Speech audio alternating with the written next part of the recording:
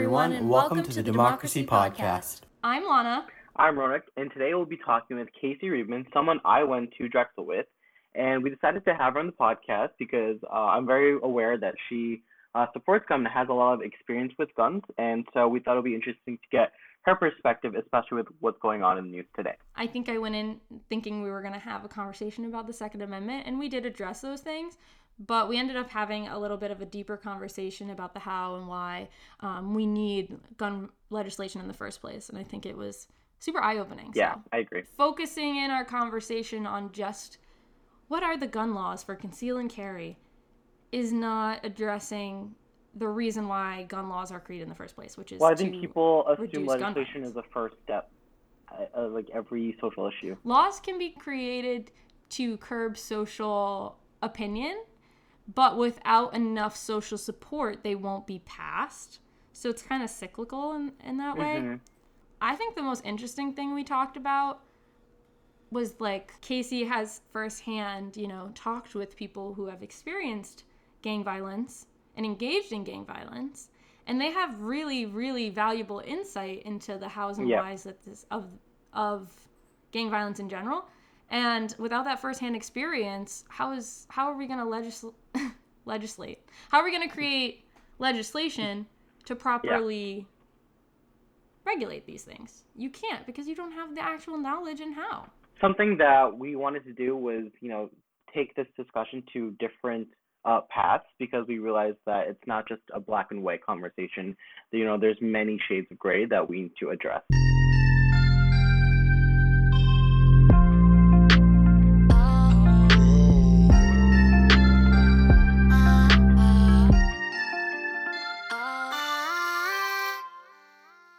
Hi, Casey. Hello, how are you guys?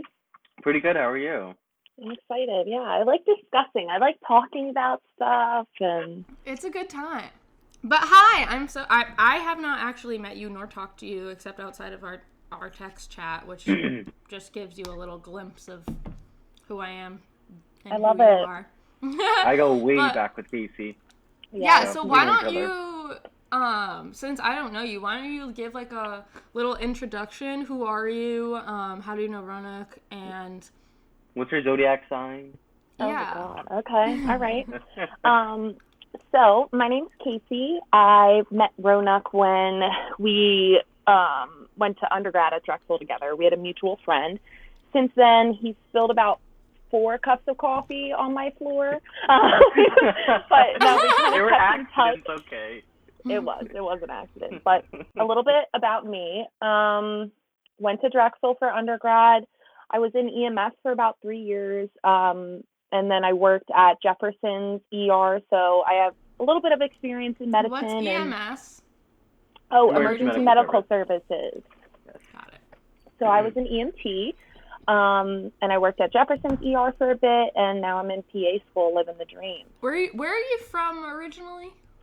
So I'm originally from Doylestown. I lived in Pennsylvania up until I was like 13. My parents went through a major midlife crisis and decided to pick us all up and move down south. So I spent about 4 years in Tennessee, got a little taste of southern living down there, and then I came back up to Philadelphia for college. I kind of stayed around this area so far. Awesome. That's awesome. I did not know that. Yeah, see, you learn something new every day. You're learning every day. The more you know. So, do you remember the first time you had a conscious thought about guns? The first time I had a conscious thought about guns, let me think. You know what? I was probably around 8 years old, and my first conscious thought that I can remember, on the spot is me being mad that my mom wouldn't allow me to have water guns because I wanted to play with the neighborhood kids, and she's so anti-gun. So I had this little bee backpack, and I would pump and spray the water. It was horrible. I just wanted a water gun. So that was probably my first thing about guns. But I mean, like actual guns, I really didn't. I'm not like too into guns, but I really didn't shoot my first gun until I was maybe 19 years old. So I've never shot a gun, so I definitely didn't grow up with a family that raised about guns. Everything that I know about guns, I've really kind of learned by myself and on YouTube and going to the range with my friends and asking my friends, what's the proper way. But yeah. So you have like a sense of camaraderie. It's like a sport type thing. Yeah, a little bit. I mean, like a hobby? I mean, this actually, yeah, I would say it's a hobby. I think it's a hobby, but it's also like an important hobby. I'm a big enthusiast, especially for, my female friends who are a younger age, in the college age. I'm a big enthusiast for them to know how to protect themselves in an emergency. Mm-hmm. So I actually took my two friends to the gun range last weekend for the first time, and that was the first time they shot a handgun. And it's like a good learning experience in an appropriate, controlled environment. Mm-hmm. Yeah. I mean, yeah, that's definitely the part that's been, like, that would be the reason if I ever got a gun, that would be why. Mm-hmm. Just to, like, having a safe under the bed, just in case somebody came into my house. But at the end of the day, when somebody, like, comes into my house and crawls in my... It's so, like... Is that really what's going to happen? Probably not. They're probably going to try to hack my bank account. But whatever. If somebody comes into my house, I can just picture myself, like, fidgeting to get the safe open and get the gun. And then I'm just like... and then I can just try to hold the gun. That's why I'm a big advocate for training lessons and muscle memory, because you have to practice so you thoroughly know what to do. Because in an emergency situation, you're stripped down to your basic skills. You're not thinking about anything extra. You're just completely stripped down to basic skills. Yeah, speaking of not thinking about anything extra, let's circle back. Oh God. No. So like you said, you mentioned like muscle memory, right? Right. And let's just get right into the nitty gritty here. Here we go. You reach for your taser and you grab your gun. Yeah. Fair point. So obviously, right, it's important, especially, I mean, the police academy, we know one of the major things that they train on is using a gun. So it seems, I mean, I know this like is somewhat an anomaly of a case. Like this reaching for your taser and accidentally shooting your gun doesn't seem to happen that often. No, but it's a conversation to have because it just happened, And it's like, okay, this is a trained person. She was like on the board of something. Like she's clearly a seasoned police officer. And you mentioned, muscle memory is important and knowing like automatically, what to do so that way you can act quickly. So in your opinion, like what do you make of that in knowing like how important it is to have like that knowledge of what it feels like to shoot a gun and in that type of situation? Well, yeah, can you also explain muscle memory and how do you get that relation? Yeah, so to go back, let's start with Roanoke. So muscle memory, basically, if you do something a repeated amount of time, then your brain just, the pathways are engraved into your brain, so it's more likely and more easy for you to, draw a gun. And like I said, 9 times out of 10, when you're forced to use like a gun, it's, in an emergency situation, you're going to be, very nervous and sporadic or whatever. So you really are stripped down to, your muscle memory, like I said. So like putting the gun in the holster, drawing your gun, even like loading the chamber, drawing back, like it's all muscle memory. And like the first time I went to load a gun, or load bullets in a magazine, I did it completely wrong. So you have to know how, to function the machine that you're using. But going back to Lana's point about the officer who deployed her taser, or who deployed her gun instead of firing a taser, I'm not making an exception for that. There's no exception for that, and that's completely on them. But I've also never been in a situation where I had to draw a firearm like that, but that's their job as a law officer. And, this is just my opinion coming from somebody who I've had a lot of interaction with cops. I have friends that are cops, but I've never been a cop. So I think that there's definitely room for improvement in, not only their basic training academy, but keeping up the standards of their training throughout. So just because that officer was a seasoned 30-year officer doesn't mean she can't make a 0.2 second mistake. And unfortunately, it's a mistake that ends in somebody's life being ended, Yeah. So I like what you said there, because like I think it's really important. I don't know what the protocol is, probably something that Val would know, but in terms of like once you Maybe, graduate yeah. the academy, do you ever have to go through like a refresher course? Oh yeah, I mean, I'm sure there is, and Clearly especially not like enough. yeah. Right. Well, don't you Right. practice in like your free time kind of thing? Well, yeah, Yeah, I mean, a lot of the cops I know, yeah, they do like, you know, range practice or going out in farms and shooting, but that's very, very different from trained. actually a simulated situation, right? Right. Yeah, that's what I was Yeah. thinking, because like in you know, cop shows and stuff, you see them in their, you know, simulation room, and they're like boom boom boom boom boom. Yeah, like Law and And, Order SVU, for example. Yeah, or exactly. something. And it's like, how many, I mean, I don't know how many, I can tell you right now that, like, especially underfunded, understaffed police areas aren't going to have those tools available to them. But also, it's like, so you're basically going off of your experiences, and that gives you the knowledge on how to use guns in specific situations and how the muscle memory works and coordination works. So it's like the farther away you get from that initial training and the more you're relying on your experience, then the training and the muscle memory becomes more subjective, I feel like. I definitely think that even like with my own, I noticed it when I was in the range last time. I've shot a gun before and I'm comfortable shooting a gun, but even the guy in the range who worked there, he gave me pointers, you know, tighten up my grip, keep my hand up here. So there's always room for improvement, especially when it's your job and, you know, you're in charge of people's lives. Yeah. I think that's like one of the things. So the debate, right, is there even a debate? I don't know. Why did the police officer mistakenly grab the wrong weapon, right? Because in other cases of police violence we've seen, it seems like there could be misjudgment. But this seems like an automatically had mistake. Like, she wasn't really conscious of the fact that she drew her gun rather than her taser.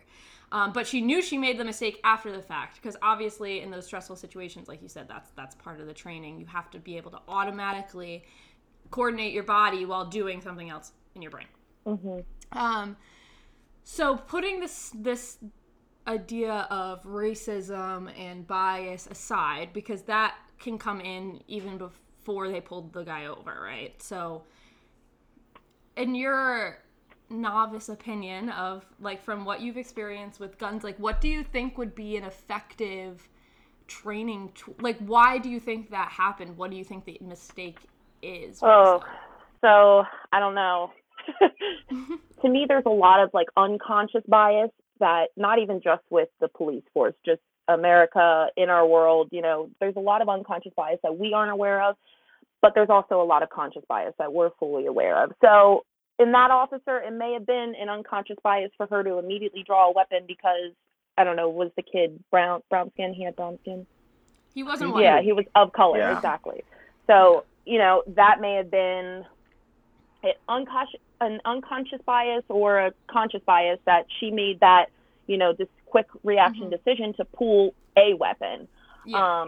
But that's, you know, only something that she would be able to tell us. But then I think it goes back to what you said, Lana, Wait, back hold to on. your...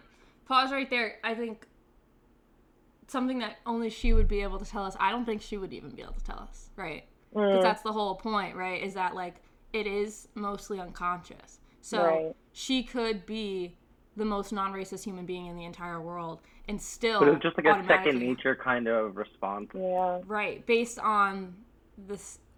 I know people don't really like the word systemic, but it's just so ingrained in the protocol, in the institutions, in American government. It's almost About, like like, innate yeah. behavior. Even going back to when we were in elementary school, did you ever hear about any like Black history? They painted Black Americans Right. as these poor people who, you know, like we stemming civilized from, them and colonized them. It's Right. very, and like, so it's so if ingrained. you aren't, yeah, if you aren't paying attention to that stuff, so it's really like, I don't want to be like, it's not her fault, but I personally believe that, like, people can't really be racist. Institutions are racist, and then people can be influenced by People those learn institutions. from them because they're a product of their own environment. So, yeah, just, Right. sorry to interrupt, but, like, to your point, like, I think it's important to recognize, you know, like, she could be the nicest person and have the nicest intentions, and then this happened, and I think focusing so much on her guilt rather than the police protocol and institution at large is one of the issues. Yes. But continue. Yeah. You were saying about automatically pulling her weapon. Yeah, so back to what you were saying, it's basically going back to the basics. She could have just, like, I don't know, just moved her hand 2 inches backwards and grabbed a gun instead of the taser, which was sitting right in front of her. Yeah, where is it? Like, I don't know if officers have, like, different belts. I've never, I think it was the guy. So the Brooklyn Center Police Manual states that officers must position tasers in a reaction side holster on the side opposite to the gun. So she literally reached for the wrong side of her belt. Wow. So it's interesting because it might be like, so going off this like automatic response, unconscious, just does it, right? She may normally, maybe when they feel threatened for their life, yeah, I think they reach for their gun. But she knew, like a last resort. She was trying to like from a psychology perspective, she might have been trying to merge all these ideas. She feels threatened. Mm-hmm. So, but she might have known I should pull the taser because this isn't, a life-threatening situation. But based on her physiology and how she was reacting to the stress of the moment, she automatically pulled her gun because we know that there's like a strong relationship between emotional responses and action. It's and like how fight that or automatically flight makes situation.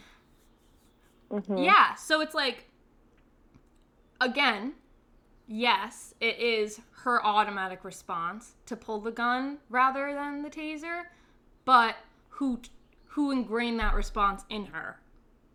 Like, I think personal responsibility minimizes the importance of the institutionalized effect. Yeah, I like that a lot because a lot of times we see, even like all across the board, we look, even when, we'll get into mass shootings later, I'm sure, even looking at mass shootings, we see them so like segmentalized and, oh, this is only one person, but there is a whole group that, so I definitely think taking ownership and, the whole entity as a whole and, working on, like you were talking about, not only the physical training, but you also have to have the mental training for it, how to properly deploy your weapon in those types of situations, which obviously they're trained for, but, there's room for improvement. Guns by themselves don't kill people. People kill people with guns. It's a combination. Guns are just a resource. However, I think the bigger picture at large is mental health, because I think that really affects your decisions with guns. Yeah, and your mentality so before and your we get into that, because that's a contested situation, right? But just to wrap up that kind of segment on police bias, wouldn't it be interesting if we had like every police officer, well, this is imagining the police system stays as it is, blah, blah, blah. Imagining reworking training protocol, so it's like once a week you go to like an hour training session as part of your active duty where you go in and you are put in a simulation. I mean, there's so many, again, this would take funding, so it's kind of like back and forth, defunding fund,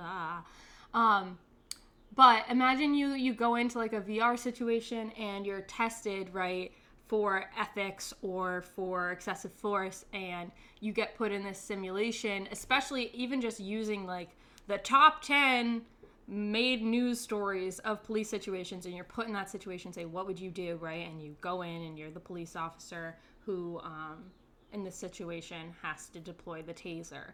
And seeing, how many people actually deploy the taser correctly, how many people, and saying after you come out of that VR and make that mistake, you do a debrief and you're like, okay, I grabbed my taser or whatever. I went to go grab my taser, I grabbed my gun. And then say, okay, well, why did you do that? And then they'll be like, I don't know, I panicked, right? And then we can say, okay, there's clearly something we have to work on here. I think there's a lack of again, I think it's really a training thing. I feel like it's not something a lot of people are talking about in terms of like police reform. Well, I also think, to become a police officer is academy, 6 months, I believe? I think so. And a lot of officers, they also do like undergraduate courses to have either, a bachelor's or associates, but they throw these people out on the lines, and at the end of the day, cops are people. Yeah. And so let's move to mental health and guns, right? This is a debate. It's interesting that it's a debate because these issues don't not go together. They're Right. come very intertwined, right? So one argument, I'll tell you where, like, kind of I think on this stuff. So originally, I don't know originally, but when mass shootings, it was probably last year or the year before, when people started really talking about it more, which should have happened, I don't know, after Sandy Hook, but whatever. The idea is we need gun control because guns kill people. Okay, sure. And then people say, yeah, because guns kill people a lot faster than if this person had a knife, right? And it's like, okay, yeah, that would have we probably discussed might this. not. Yeah, it might not have as much of an impact. But there's then the argument that, well, there's a person holding the gun. You can't just set up a gun and then have a mass shooting. Somebody has to be the person shooting it. And that brings up the idea of mental health. And for some reason, there's a debate between regulating mental health, not regulating, but, creating legislation and emphasis on mental health and creating emphasis and legislation on guns.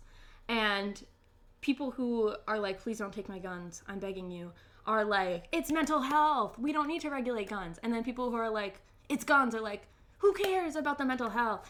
And I think all of us kind of just said this, right? It's a combination of the two. And I can tell you right now that there is, I don't know if necessarily the government is like the source to solve all of our problems. I don't really think that. But in terms of collective action as a society, we definitely aren't placing enough emphasis on mental health. It's kind of like this. Also, sorry if I'm talking too much. No, you're fine. Also, we're spewing. In terms of mental health, as somebody in psychology, you learn a lot about the complexities of human behavior, but none of that makes it to the mainstream. Especially, I think it can be really toxic when you see like, performative activism on Instagram. It's like mental health, and it's like they're really romanticizing something that's it's really like there's serious for people. It's not just mental health. Like that just sounds so basic. Like there's so many complexities and underlying causes, and it normally like, I don't know, it there's a lot to it, right? So just in your opinion, because like I know for me, I think that there should be laws regulating, I don't know, I think that if you want to have a handgun in your closet for intruders, go right ahead, enjoy that. I think that's fine, as long as like you're trained or whatever, and I think there should be requirements. Cool. In terms of like AR-15s, I'm like, why do you need that? Let's be real with each other.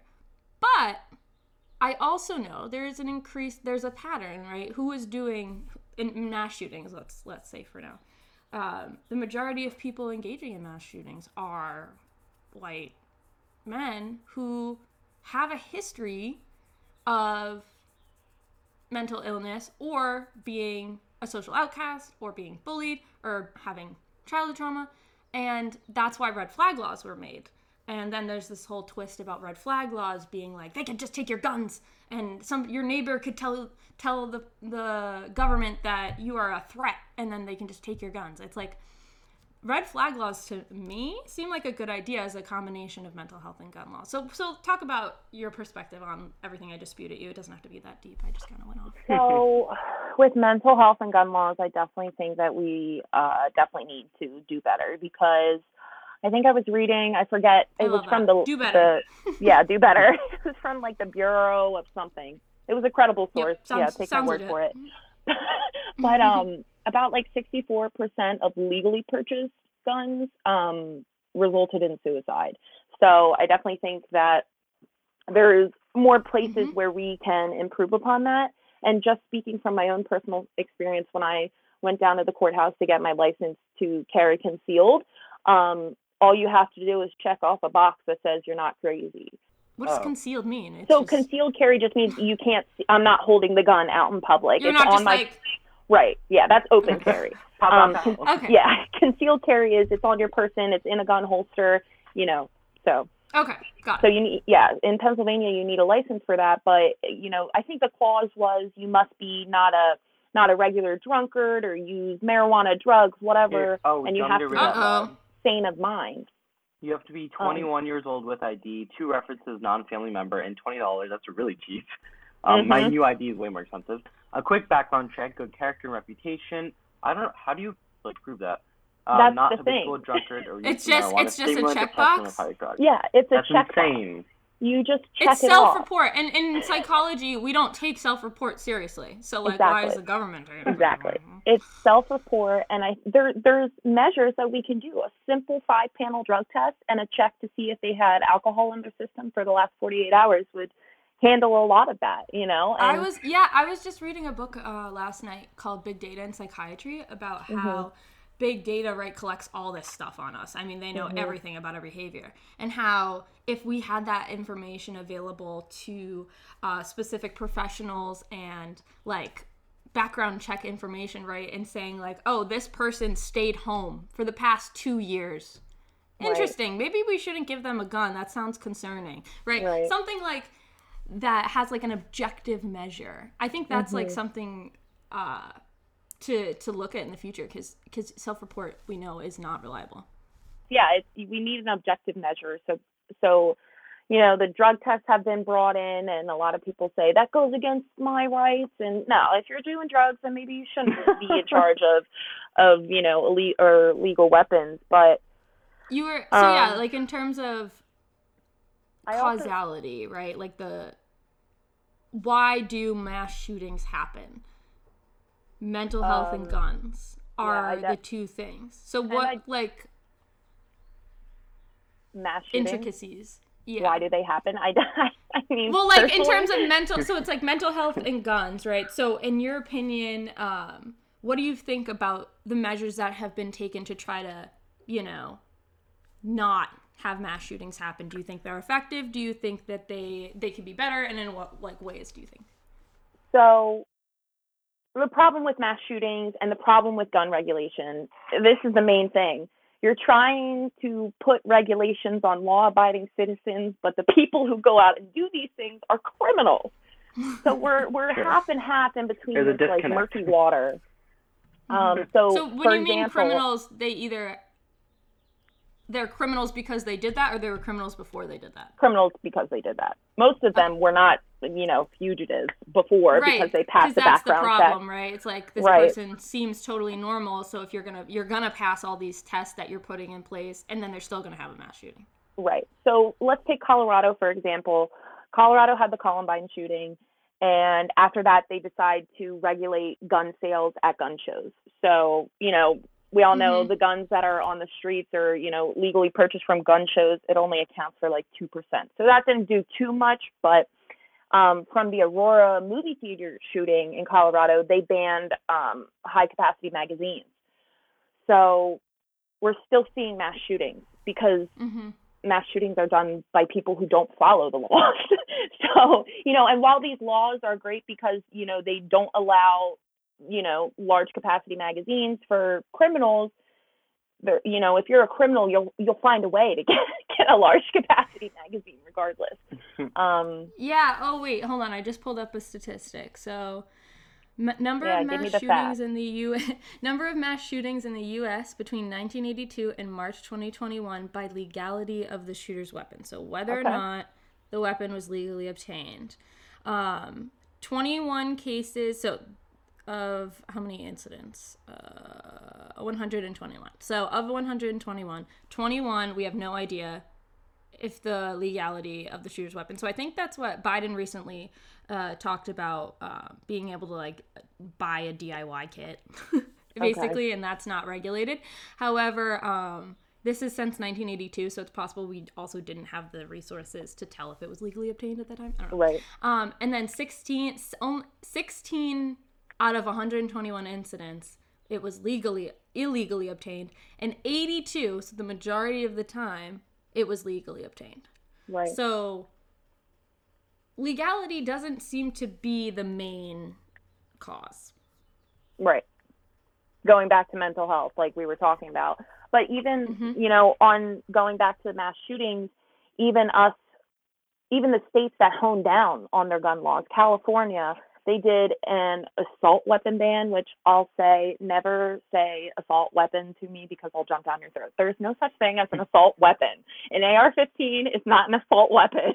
An assault weapon. Aren't all weapons assault weapons? If they can be used for assault, they then are an assault weapon? Yeah, so if I go and shoot someone, that gun would be an assault weapon. But if I hit somebody over the head with a shovel, that would be an assault shovel too. So an assault weapon is not a category of gun that's like... Yeah, wait, it's not like a let's separate say type of gun. Right. assault weapon. I'm So laughing the at that. definition of Assault weapon is... It says, the term assault weapon is used in the United States to define some types of firearms. It's There a murky... is no... Right. So it's like you'd have to say, what's the definition of assault and what's the definition of weapon? And right. So the thing, like, That's a good Interesting. point. people Yeah. get, like, Hold on, wait. AR... Merriam-Webster even defines assault weapon as any of various automatic or semi-automatic firearms. Wouldn't it be an assault gun? So, because weapon, a lot of things can be used. I guess it depends, right? So in terms of like weapon, you said something about shovel. Like a shovel's first purpose is not a weapon.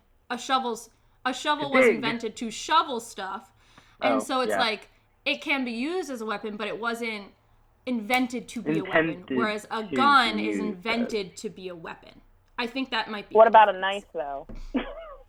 Well, that's But invented I to mean, a cut. knife too. It's so like it depends in a court case, right? Whatever the person uses to do the assault would be considered the weapon. Right. So that's why. So, like, these scissors could be an assault weapon. Yes, Correct. they could be, but But by they're not meant definition, to- it's not an assault weapon. But it's not an Right. assault weapon until you use it for assault. Exactly. That's what I'm trying to So say. I guess the government is like, AR-15s have been used enough. AR-15s, they say, are used enough to be considered an assault weapon in its own right. Based on, so what else would you use an AR-15 for other than shooting people? Do you want to tell us about that? So I Like, personally... the news isn't talking about why AR-15s are used other than to shoot millions of people. So I personally don't own an AR-15. I have some buddies that do home protection, personal protection, shooting, stuff like that. So is there something that an AR, like, these buddies you speak of, do they have, like, is there a reason, do they want to have an AR-15 just because, like, it's like a ego thing, they just want to have the best gun? So I definitely think that it's definitely an ego thing. Like, men are See, it simple goes creatures. back, see, it's never the original cause. So It's like the men, people want... we associate guns a lot of times with men, so it's, a very male-driven industry. But men, So maybe in men are just the themselves- problem. Maybe, Ronak. Let's regulate But men. men in themselves are very simple creatures. They like, They are simple creatures. they like short-term gratification. So a big gun that goes boom is short-term gratification, and it gets their rocks off. So, And they can tell all their buddies, especially if you're surrounded by people Right. who also use guns, that you have the best gun, right? It's just Right. like getting, if you have a hobby and, like, if you are a gamer, right, and you get the newest Xbox or whatever, you can tell all your buddies you got the Exactly. newest Xbox. And, like, if using guns is your hobby, then you can tell all your gun buddies that So you that have an goes back to AR-15. society, I feel like. That goes back to society's view of what makes you better than the next person. right, and Yeah, Right, like which that egos whole and Yeah. having to prove yourself. Yeah. yeah. Right. But, like, the difference between, say, like, a handgun, a pistol that you shoot like this, and an AR-15. An AR-15 is also a semi-automatic weapon, which means you have to pull the trigger to make the gun go boom. It's not an automatic weapon, which is you hold the trigger and it goes boom, boom, boom, boom, boom. Oh, Yeah. that's what. Okay, wait. We're learning. Yeah. So an automatic. So I did not know that. an automatic. So okay, wait. So there's. So an automatic gun is like a military grade gun. For civilians to get that permit for an automatic gun, it's about like $10,000, $15,000. You have to have all these sources. Yeah, it's crazy. So that makes But- sense that it's an ego thing because it also says, "Hey, look, I can afford an AR-15." Haha. No. An AR-15 Well, maybe they're trying isn't to an automatic discourage gun. shit. It's semi-automatic. Oh, it's semi-automatic. Yes, that's the So whole thing. that's an interim. That's an in between. Huh? What? So What? there's what's the spectrum of automaticity? So automatic and semi-automatic, and then you have like There's- your pump and goes. But So okay, so a handgun is semi-automatic, like a pistol. yeah, so a pistol, a handgun, you have to pull the trigger and then a bullet shoots. That's semi-automatic. So an AR-15 would be semi-automatic. A pistol, It would most be. guns. Why isn't it called manual? It just doesn't sound cool. I don't know. So it's semi-automatic and automatic. Those are the only two. Yeah, and then you have like different types of like shotguns too. But, you know, we won't go into that. So automatic weapons relatively aren't, typically a thing. However, there's certain adjustments that you can do to a semi-automatic weapon to turn it into almost an automatic weapon, called like a bump stock, which is something that you put on the back of the gun, and it uses the recoil of the gun to continuously shoot really quickly. The Trump administration banned those in, I think he started the motion in like 2018 and it passed in like March of 2020. He banned making legal weapons into machine-like type guns. Yeah, so. Biden just proposed banning like the stands for semi-auto. And I was listening to a YouTube video. My YouTube thinks I'm like a raging conservative now. I get it. I know. I've been looking up all these guns. I literally get YouTube video ads about joining ministries and Catholic things. I get ads for Tucker Carlson now. I get like recommended to listen. Yeah, but I watched this video. It's a podcast by two like boomer guys in the South called God and Guns, and they talk all about. And they were talking about the Biden rules. I literally Googled Biden trying to take our guns, right?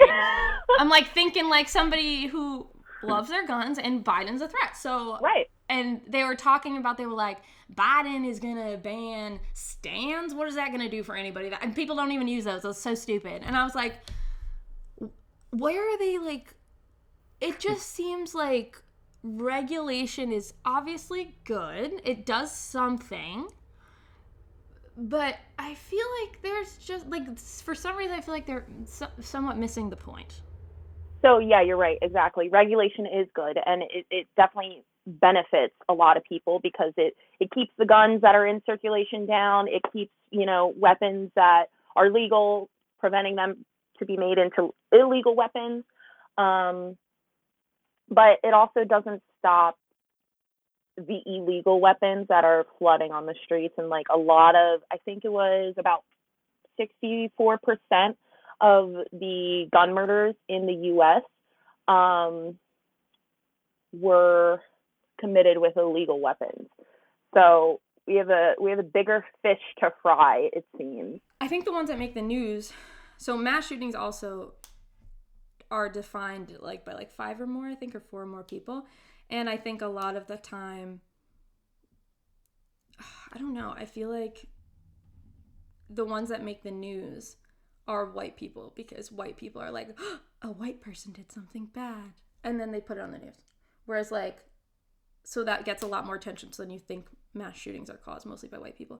Yeah, so I think that kind of ties into the weapons also being used to commit these crimes were legal. So say these kids didn't have any criminal records, where in a lot of our Black and brown communities, these kids, they're forced to do some, criminal activities. So 9 times out of 10, they have records and they can't purchase those guns if they wanted to commit something. So they go ask a cousin, they ask a friend, And even if you were to regulate those, right, like if they are obtained, like the guy, so the footage that came out recently of, I forget the body cam footage of the police officer who just shot the 13-year-old kid. There was a fence, he was in an alleyway, and the kid had a gun, and I guess he was running away with it. Again, if you're running away, why didn't you shoot him? But okay.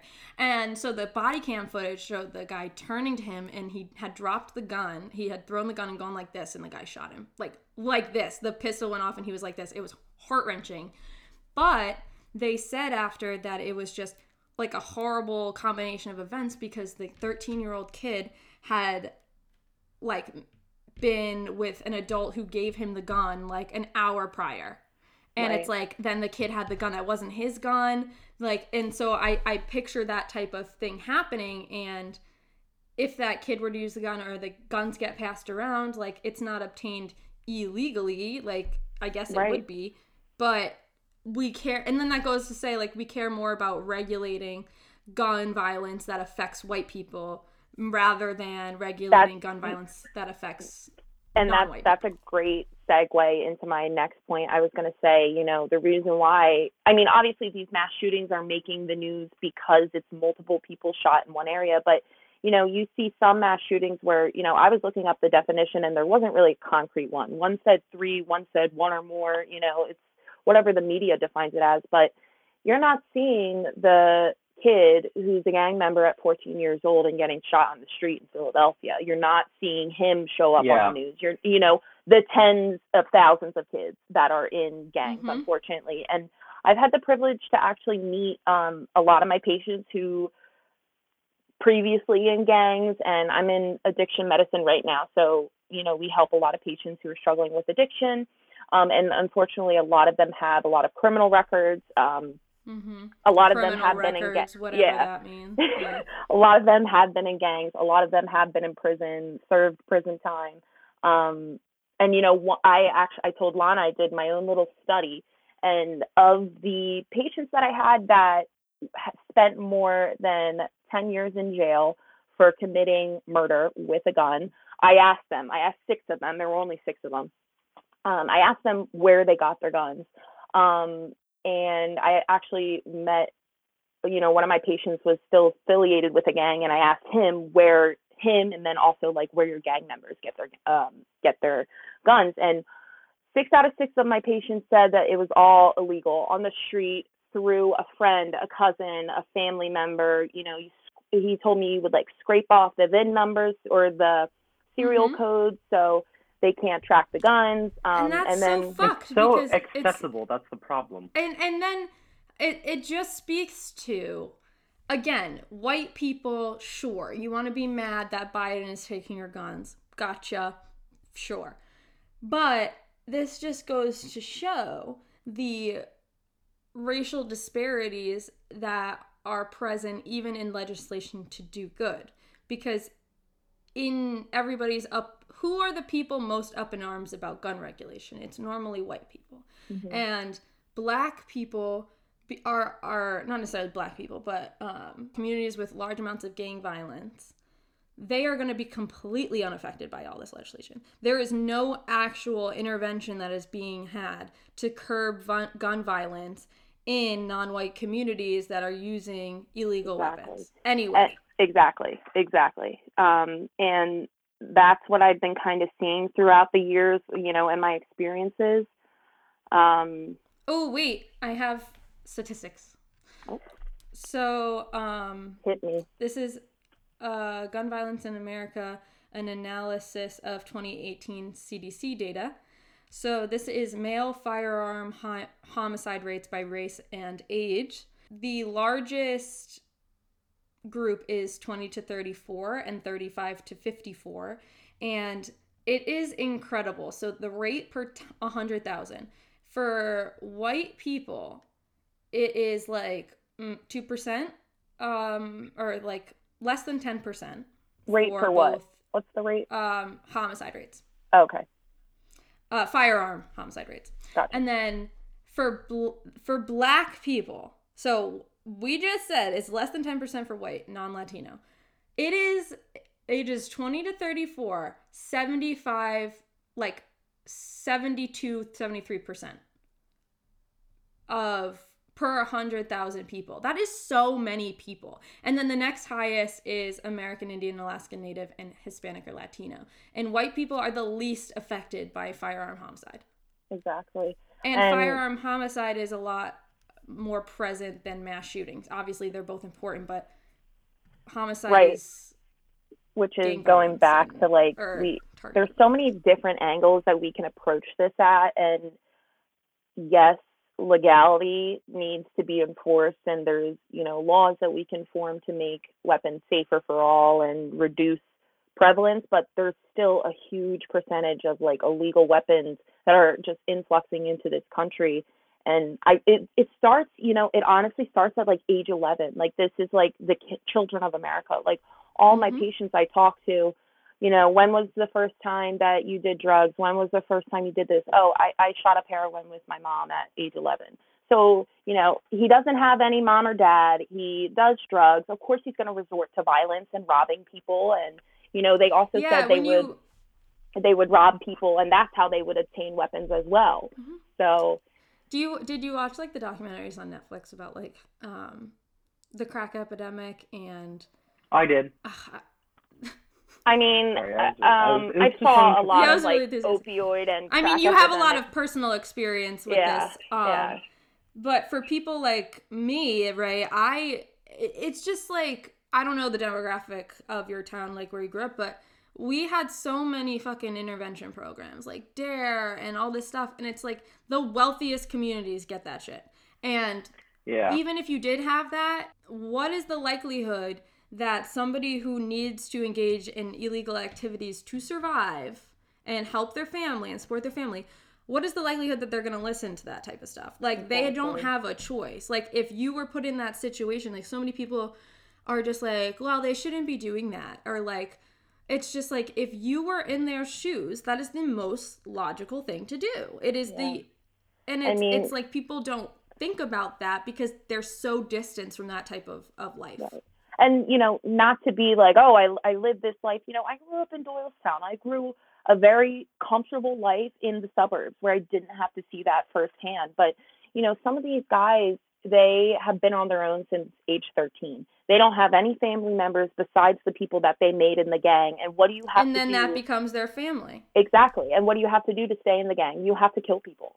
So product of your own environment. Yeah, it's such a product of your own environment. And like looking at these adults, you know, you can walk past the next junkie in Kensington, the next crack addict in Philly, but like I have such a different perspective now that I sat down with these people. I've heard their stories. You know, they're children. They're basically children. These adults, I don't care if you're 48, you're sitting down, you know, in a rehab for the first time, you're a child because, you know, I talked to one of the doctors I work with, and I told him, I look at my patients as children. And he's like, it's funny you say that because the minute you do like a hardcore drug like heroin, cocaine, anything like that, your brain development stops. Oh, for sure. Right. They're still stuck in that childlike mind where they don't know right from, you know, they obviously know right from wrong, but they're easily who experience trauma at a young age. Yeah. They're, like, especially if they start dissociating from that trauma, you know, their brain, I mean, not even just their brain, but their emotional capacity can sometimes stay stuck in that age, and then they have, you know, anger issues and stuff because they never learn to regulate those emotions. Absolutely.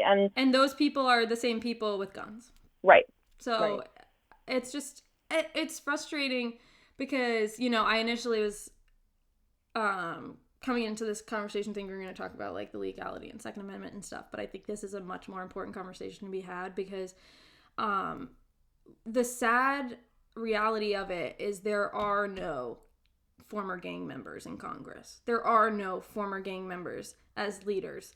And people who overcome that their perspectives are so valuable. And yet we say, oh, because this person was involved in a gang at one point, they're not credible or they aren't capable of being leaders because they had a history. And it's a way to, you know, keep that in-group, out-group vibe.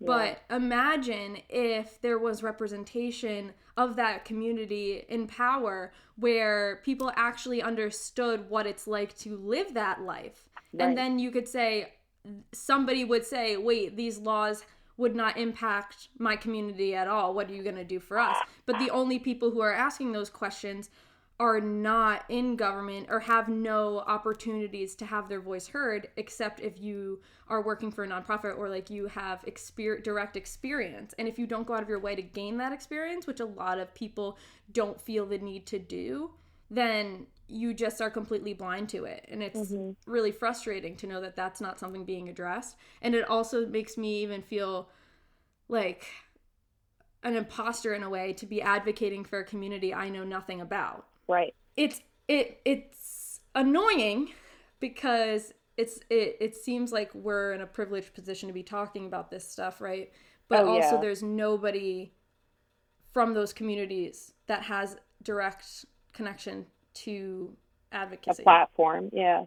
And that's the main thing. So I definitely think, I feel so beyond privileged to be able to sit down and talk to some of these people because, regardless if they killed somebody, they're a very interesting person. I mean, yeah, murder is never a good thing, but at the end of the day, if you can sit down with somebody and understand their thought process while they were doing it, that means that there was a bigger reason. It's not like what you see in TV where it's like this person was just psychotic and went off on a limb and killed a bunch of people. They usually have logical reasoning as to why they do something. And if you can understand that logical reasoning, that means it's a product of a lot more than just that person. Of the environment. And I think that's where a lot of our talk about mental health, product of environment, we need to invest in our children, especially of our brown and black communities. That's where it all ties in. Like, that's our issue. We're not, like we said before, these laws will help to a certain extent, but they're not reaching the communities where the guns that they're using are not legal. So I was going to say, it's like, we are not over-regulating. We're regulating a population of people who use guns for reasons that they're not addressing. So, like, white people are usually mad because they're hunting and now they can't have an AR-15, or they just want to put their AR-15 in their living room on display to show all their cool friends that they have an AR-15, right? Like, the 50-year-old guys with beards are not shooting up schools. Most of the time, no. Students are usually shooting up schools. Yeah. That's an oversimplification. But the point is, we are regulating them and they're getting mad because they are like, what the fuck? I didn't even do anything, right? So the majority of that group are not necessarily affecting the general population, but the population that is being affected is being under-regulated. But also, it's not just something like we ban all weapons, right? Because then people will resort to other ways of engaging in gang violence. So it's like the cause of the solution to gun violence in white communities, it's mental health as advocacy in terms of like making sure we're understanding. But in non-white communities, mental health interventions are not going to help with gang violence, right? It honestly goes down to it's the structure. It's the family and the the structural poverty that these families are placed into and like systematically brought up into. In terms of like goes back to this, everything's complex, everything's interconnected, la la la la. So if we really wanted to stop gun violence from happening, then we would be focusing on the communities most affected by gun violence, which would be non-white communities. And what interventions could we posit might be helpful? I think it stems from, school-based programs, places. Because after school, when your parents aren't around, even if their parents aren't around the majority of the time anyway, being in a school program with teachers in the community who care, with peers who are also engaged in after-school activities and not in gangs, then higher percentage of the young population are not engaged in gangs. But what do you need to fund after-school programming? Money. Yep. And where do you get money? Income taxes. And where are the incomes in these communities? Low. Yeah. So, I know. It's a horrible system. It's like, okay. And then nobody wants to and that's what people when people talk about reparations, right? This is something that could be considered reparations in the sense that we fund communities after school programming or something like that. From the town and local governments aren't going to have the money to do that. They have to get the money from somewhere else. And unless you have a vested interest in a nonprofit or an advocacy group in the community, that's where they get the majority of their help from. Then that's why these communities don't put any faith in the government. What have they done for them? Nothing. Right, because you have these people talking about issues similar to what we're doing that have no impact on them. But they make the laws. We don't have any, law. We don't have any power. We're just here to talk.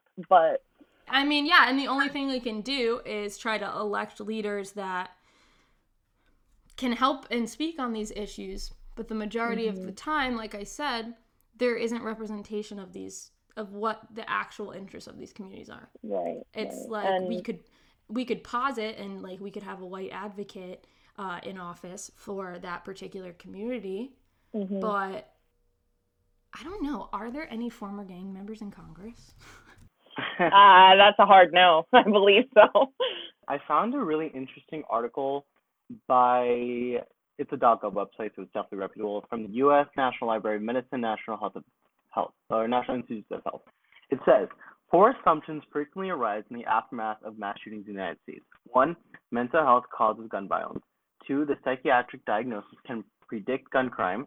3, that shootings represent the deranged acts of mentally ill loners. And 4, that gun control won't prevent another Newtown, Connecticut school mass shooting. Each of these statements is certainly true in particular instances, yet, as we show, notions of mental illnesses that emerge in relation to mass shootings frequently reflect a larger cultural stereotypes and anxieties about matters such as race, ethnicity, social class, and politics. These issues become obscured when mass shootings come to stand in for all gun crime and when mentally ill ceases to be medical designation and becomes a sign of violent threat. So I think that brings up a good point that, yes, it is kind of resulting from mental health and the issues that we need to address first there, but also there's ingrained facets or like pockets of like complex systems such as race, ethnicity, social class, politics. Like I feel like that's like an implied given as well as mental health, which affects mass shootings. Exactly. And everybody always wants to dismiss, this isn't a race thing, this isn't a money thing, it all boils down to that. Right. It It's an umbrella. Right. Yeah, for sure. But, and with, trying to steer back to gun legislation a little bit, most of crimes are committed by handguns. And there's not much regulation by handguns. Most of the regulation and the laws that you see are limiting magazine capacities, limiting assault-style weapons, and all of that.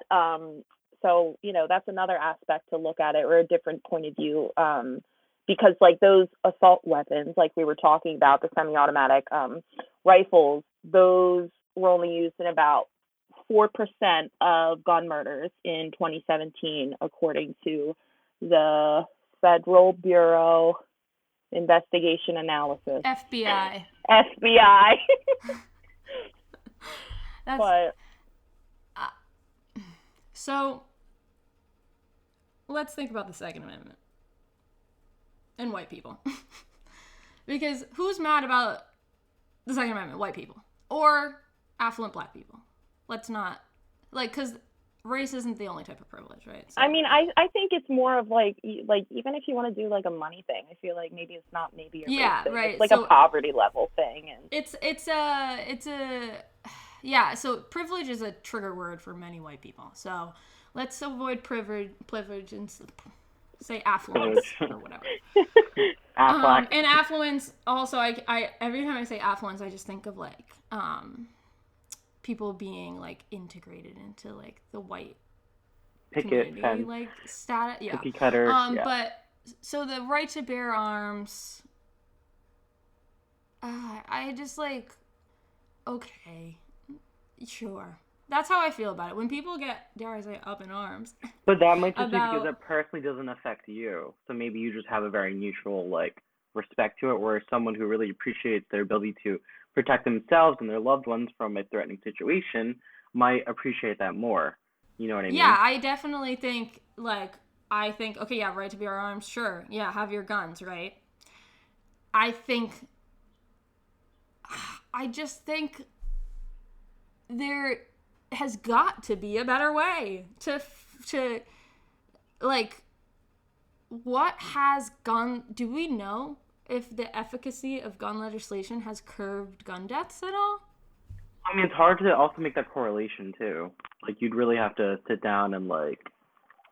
A lot of what I saw is like there's not a lot of research on how many murders were committed by guns and like which ones were legal and illegal or how that impacted. Like, there's no research. This is an article from the Proceedings of the National Academy of Sciences. It says the title is "Changes in Firearm Mortality Following the Implementation of State Laws Regulating access and use of firearms. This is published last year. So the abstract says many U.S. states have tried to regulate firearm storage and use to reduce the 39,000 firearm-related deaths that occur each year. Looking at 3 classes of laws that regulate children's access to firearms, the carrying of a concealed firearm, and the use of a firearm in self-defense, we found that state laws restricting firearm storage and use are associated with a subsequent 11% decrease in the firearms-related death rate. In a hypothetical situation in which there are 39,000 firearm deaths nationally under the permissive combination of these 3 laws, we expect 4,475 more deaths nationally than under the restrictive combinations of these laws. That's it? That was my first reaction is, if the point of these laws is to curb gun violence, and we've only seen an 11%, like a decrease, sure, is great. But that's what I'm saying. A lot of the gun violence is illegal gun violence. So us putting legal measures on, that 11% decrease is the people who were legally doing shit in the first place. And it's like, good to have those laws, but it's clear from that statistical evidence that there's still 89%. Remember we were talking about like how the media doesn't include certain attributes towards like mass shooters? Mm-hmm. AKA we were saying how like they never say, well, sometimes they do, but like I don't know which shooting it was because there's so many in 2020, but it's always like gunmen of this age, but it never says their race. And typically they happen to be white, but like the media just sometimes doesn't say white shooter. They'll just say a gunman. And then you come to find out afterwards, oh, okay, it appears that they were white. Are you saying that they leave out the race of the shooter when he's white and then they bring in the race when he's black? Or like, what are you saying about that? I don't know why or what, but I just noticed that like they don't preface that they're white. Well, that's because the default in America is people just assume you're white. And then if you don't say it, then you, like, the only time people usually specify race is when they're not white. Right. In general, like all the time, right? Like if you, like at least if you're in a white community, or in which America, let's say overall, is a white community. So I know in our town, right, if I said, oh, my friend, you would picture a white person. Mm. It's like it's implied, and otherwise you have to preface what they are. But it's because not just of interesting. The whiteness of America in general, yeah. Going back to, you were talking about how legislation reduces gun deaths and stuff.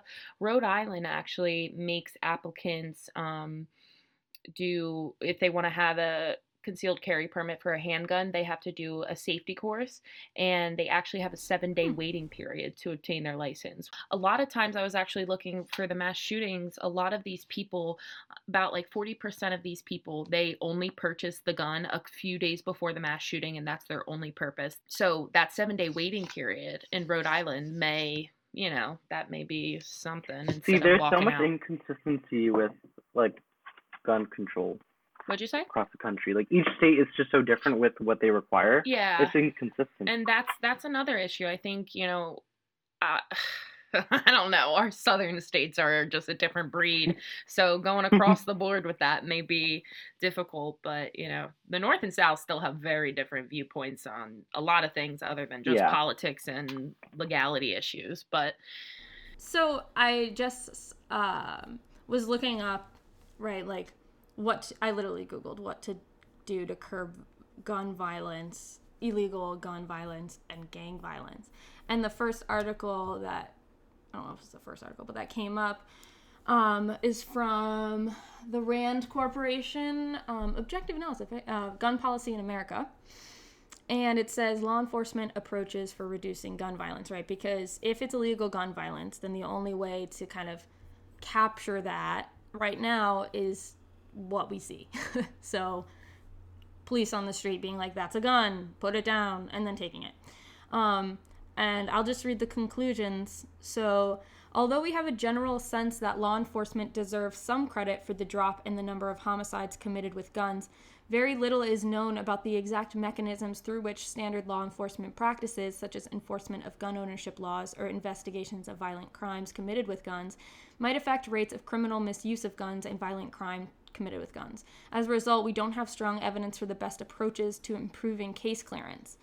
The National Academy of Sciences, Engineering, and Medicine evaluation was also quick to note that the research that does exist suffers from important limitations, including that evidence does not typically derive from rigorous experimental designs or even quasi-experimental designs that might help distinguish the effects of policing intervention from local trends. So, what do we know about these policies that have been put in place?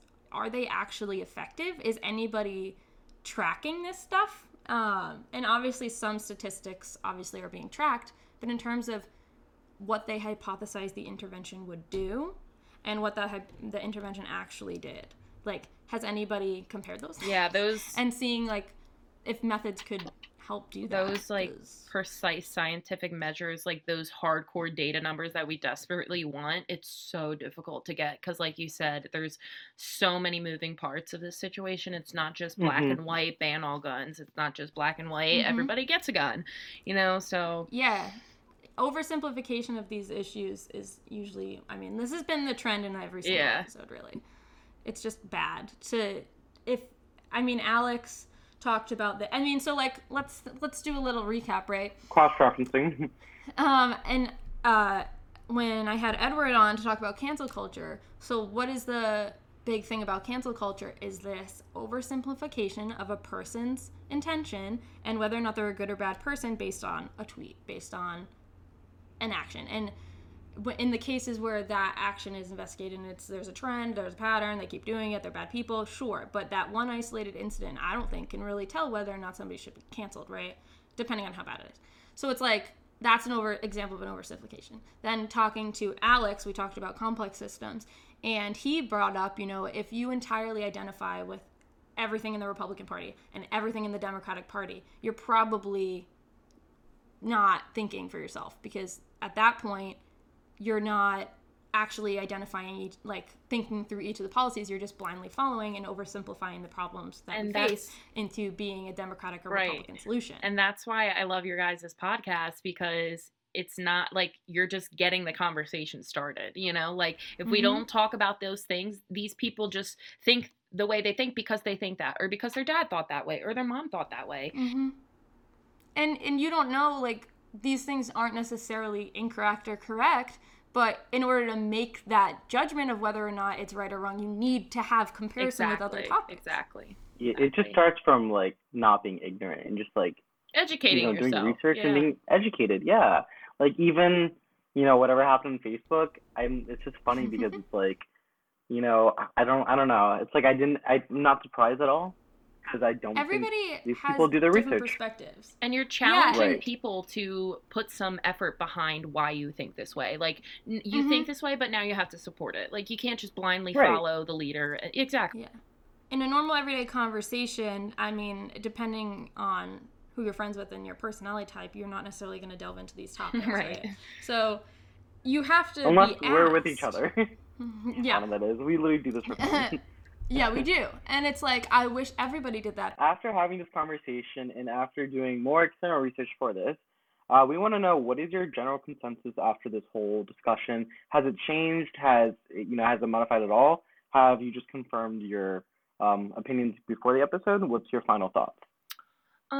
So I definitely think some of my thoughts have changed just because I was forced to put, like, research into this to know what I'm talking about, because obviously I know the PA laws, but I don't know the statistics, across the country, and to look at that from a broad aspect definitely helped kind of hone in my opinion. I don't think it's swayed too much. I think our main problem isn't with, I definitely think we can have improvement with legislation. I'm going to reiterate that. We can improve legislation for law-abiding citizens, but a lot of the issue stems in illegal weapons and illegal gun activity, or that kind of stuff, which that kind of bases off putting money into our communities and investing into our poorer communities. So yeah, that's where I'm kind of leaving off. I think there's so much room for improvement. We have a long way to go, but I don't think taking away everybody's guns is gonna get us there. I agree. I think it's cultivating mass hysteria over, oh no, the government might take my guns, is not necessarily productive. Right. In terms of enacting real, visible change. I mean, that statistic I think was the most telling, that, you know, it curbed legislation curbed gun-related deaths by 11% when enacting legislation, which obviously is a good thing, but there's clearly a lot more to be We're done, missing something, like, yeah. Something is just not, there's something missing. There's a little more to it. Ronak? I would say that mental health is like a bigger issue because, you know, that's oftentimes what leads to mass shootings, and I think it gets overshadowed with the whole concept of like gun versus no gun, or like, you know, NRA versus like anti-NRA. I think there should be stricter gun control and stricter gun laws, and legislation is a first step. But I also think opening up conversations about mental health and like having resources and making sure that people are, you know, mentally okay to own a gun.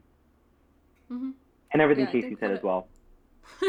Yeah, I think overall, what we all are talking about is, you know, moving away from the binary opinion. Mm-hmm. Like, yes, Right. Guns, no guns.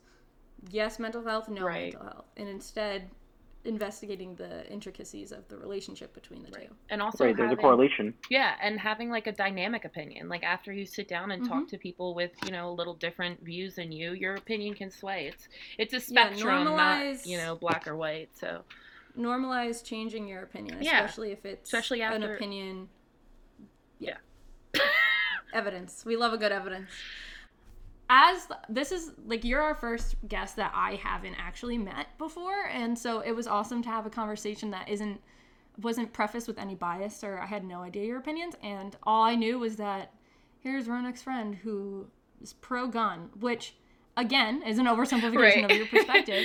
And I think like having talked with you, it's really nice to know that there are people who you know, are part, dare I say, part of the gun community, or like, you know, engage with actual, you know, recreational gun use, because I don't have anybody in my life who does that, and hear the thoughts that you have about how it's impacted communities, because as somebody who uses guns, you have a little bit more of knowledge on that front.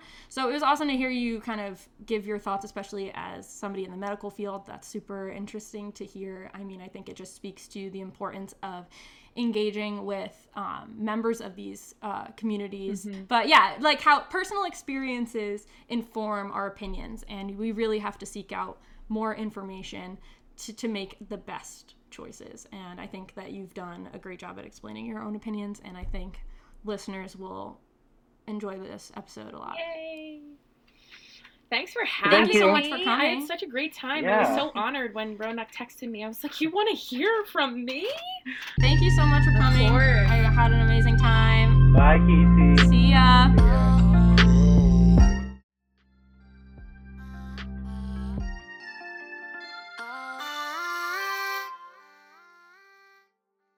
If you like the Democracy Podcast, please be sure to check out patreon.com/democracy, spelled AWK, democracy. We appreciate all of your support thus far, and we hope to keep creating amazing episodes for you all. Thank you so much, and we'll see you in the next one.